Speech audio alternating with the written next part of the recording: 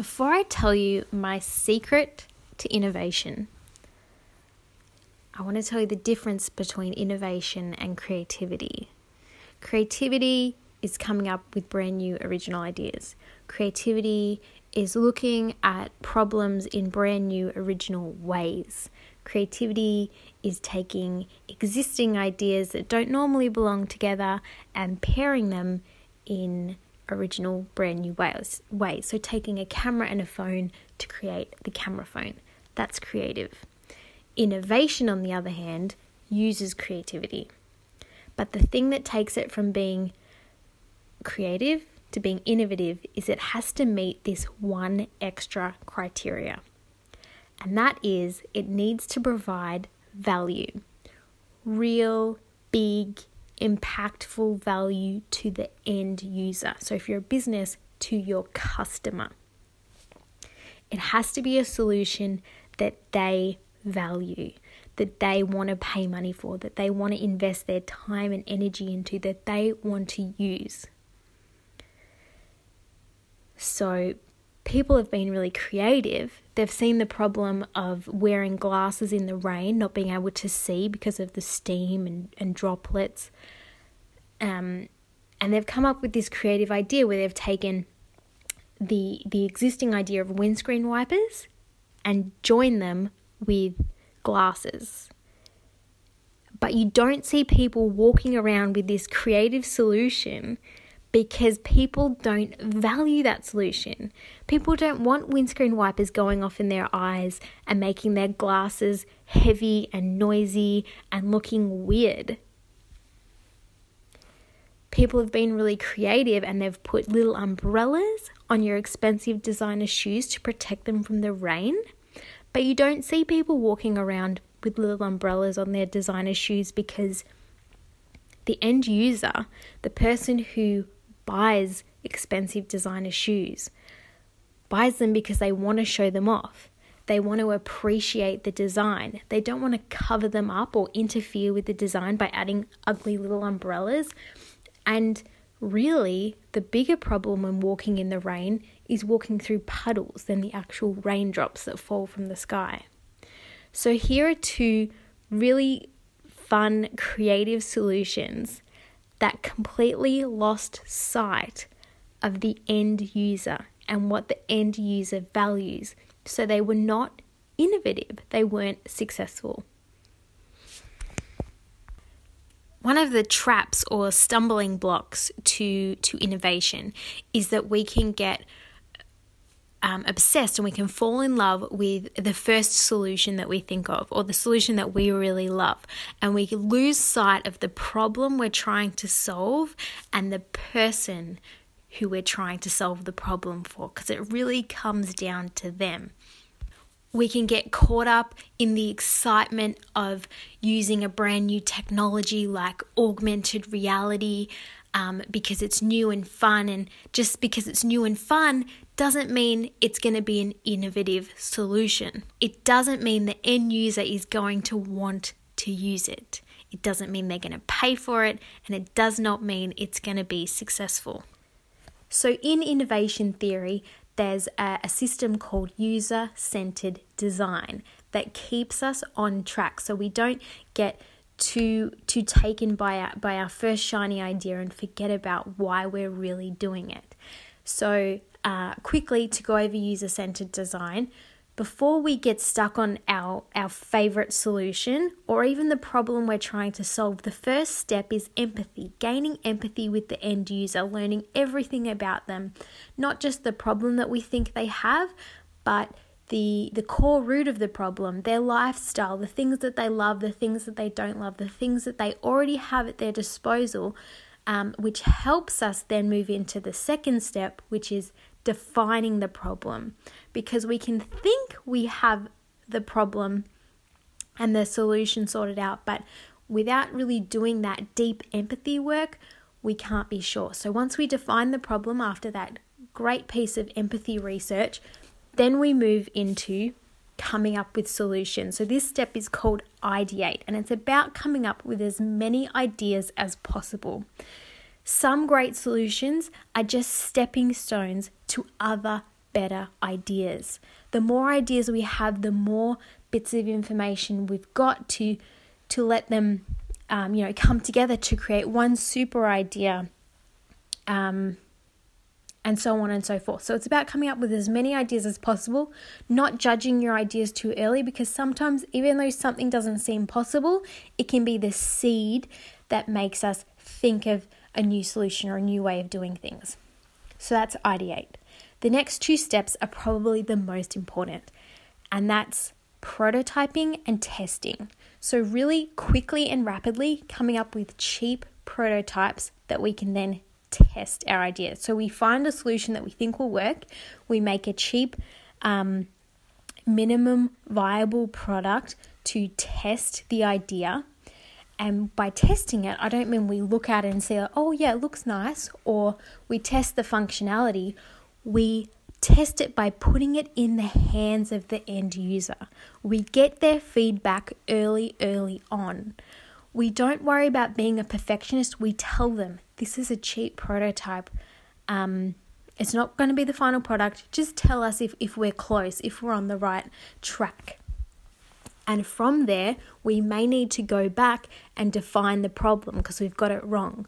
We may need to go back to some of our other ideas based on their feedback. And again, prototype and test until we get the feedback from the consumer that, yes, I value this. I need this in my life. When can I get this? So, I'm not telling you about user-centered design and that strategy to try and freak you out and tell you there's a right way or a wrong way to do innovation. This isn't about giving you another reason to put it in the too hard basket and give it up to the experts. I'm telling you this because I need you to understand how to use your brain most efficiently. Our brains are great places to have ideas, but they are not great places to keep ideas. The magic of our brains is that they can zoom out and see all the bits of information. They can make connections between ideas and do that creative work. They can take a memory and a new piece of information that's just been learned to magically bring them together to create that new solution. That's what we need our brains to do when we are innovating, when we're ideating and coming up with as many ideas as possible.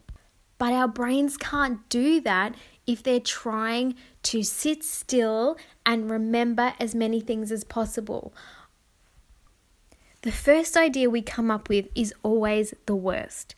It takes about 10 bad ideas to come up with one good idea. And our brains, in our short-term memory, can only remember about 3 to 5 things. After that, we struggle and we strain to hold on to everything and we begin to forget stuff. If all your brain muscles are being used to juggle ideas and hold all the ideas together at once, it's unable to do its zooming out, connective, creative, magical work. It's unable to keep focused on the end user, providing value for them and the problem you're trying to solve, because once it's got the solution in its focus, it can no longer hold that problem in its mind at the same time. It becomes full, it becomes overwhelmed. So let me introduce you to my secret weapon, the failure-friendly innovation starter kit. I've made a couple of these kits which you can buy, but really I want you to use this idea and create your own. Every kit will be a little bit different, but it will be full of colorful, playful tools to use your brain the way it was intended. Tools that will free up your brain so it doesn't have to remember every idea. Tools that will give it room to move and zoom out and see connections. Every starter kit will be different, but every starter kit will have these 3 things. It will have post-it notes, it will have whiteboard markers, and it will have a crayon. There'll be heaps of other fun stuff in there as well, but these 3 things are probably the most powerful tools you can use. In every step, whether you're trying to think about everything you know about your customer, the end user, everything you know about the problem you're trying to solve, or every idea you can come up with to solve that problem, Post-it notes are needed first. Write down every idea you have about the customer, every idea you have about the problem, and every idea you have for a solution. Write just one word, a few words to title the idea, and have a Post-it note each for each idea. You can place them out on a table, or preferably get a big blank piece of wall and stick them up on the wall. That's the first piece, doing a big brain dump of all of your ideas onto individual Post-it notes. If you can, color code the thoughts for different things. Once you've done your brain dump, you can start to zoom out, because your brain doesn't have to hold on to all of these ideas at once.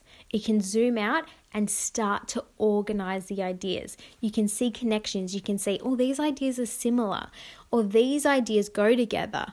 These ideas could create a super idea. Zoom out and start to see themes and categories and things that could work together. This step of categorizing your ideas is intuitive. It can't be taught, just follow your gut.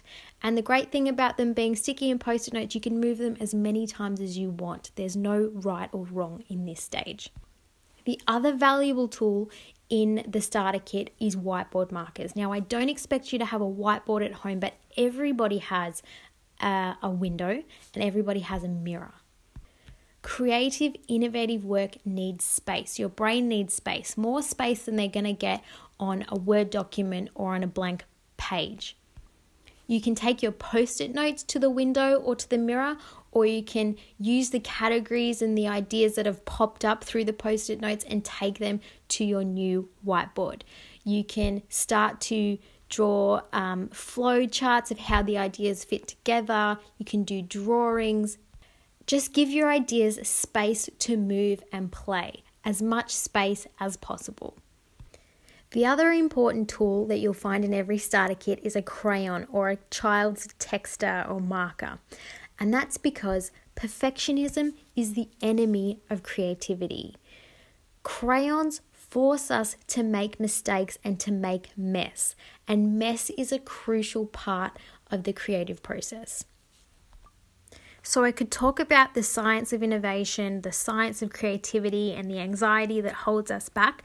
But really, all I want you to understand is that for our brains to do their most powerful, innovative work, we need to free them up. We need to get the ideas out in a visual way, a messy way that can be moved around, so we don't have to hold on to those ideas and try and remember how they all fit together. We can just see it visually, freeing up our brains to do that creative, connective work of seeing connections, seeing things in new ways.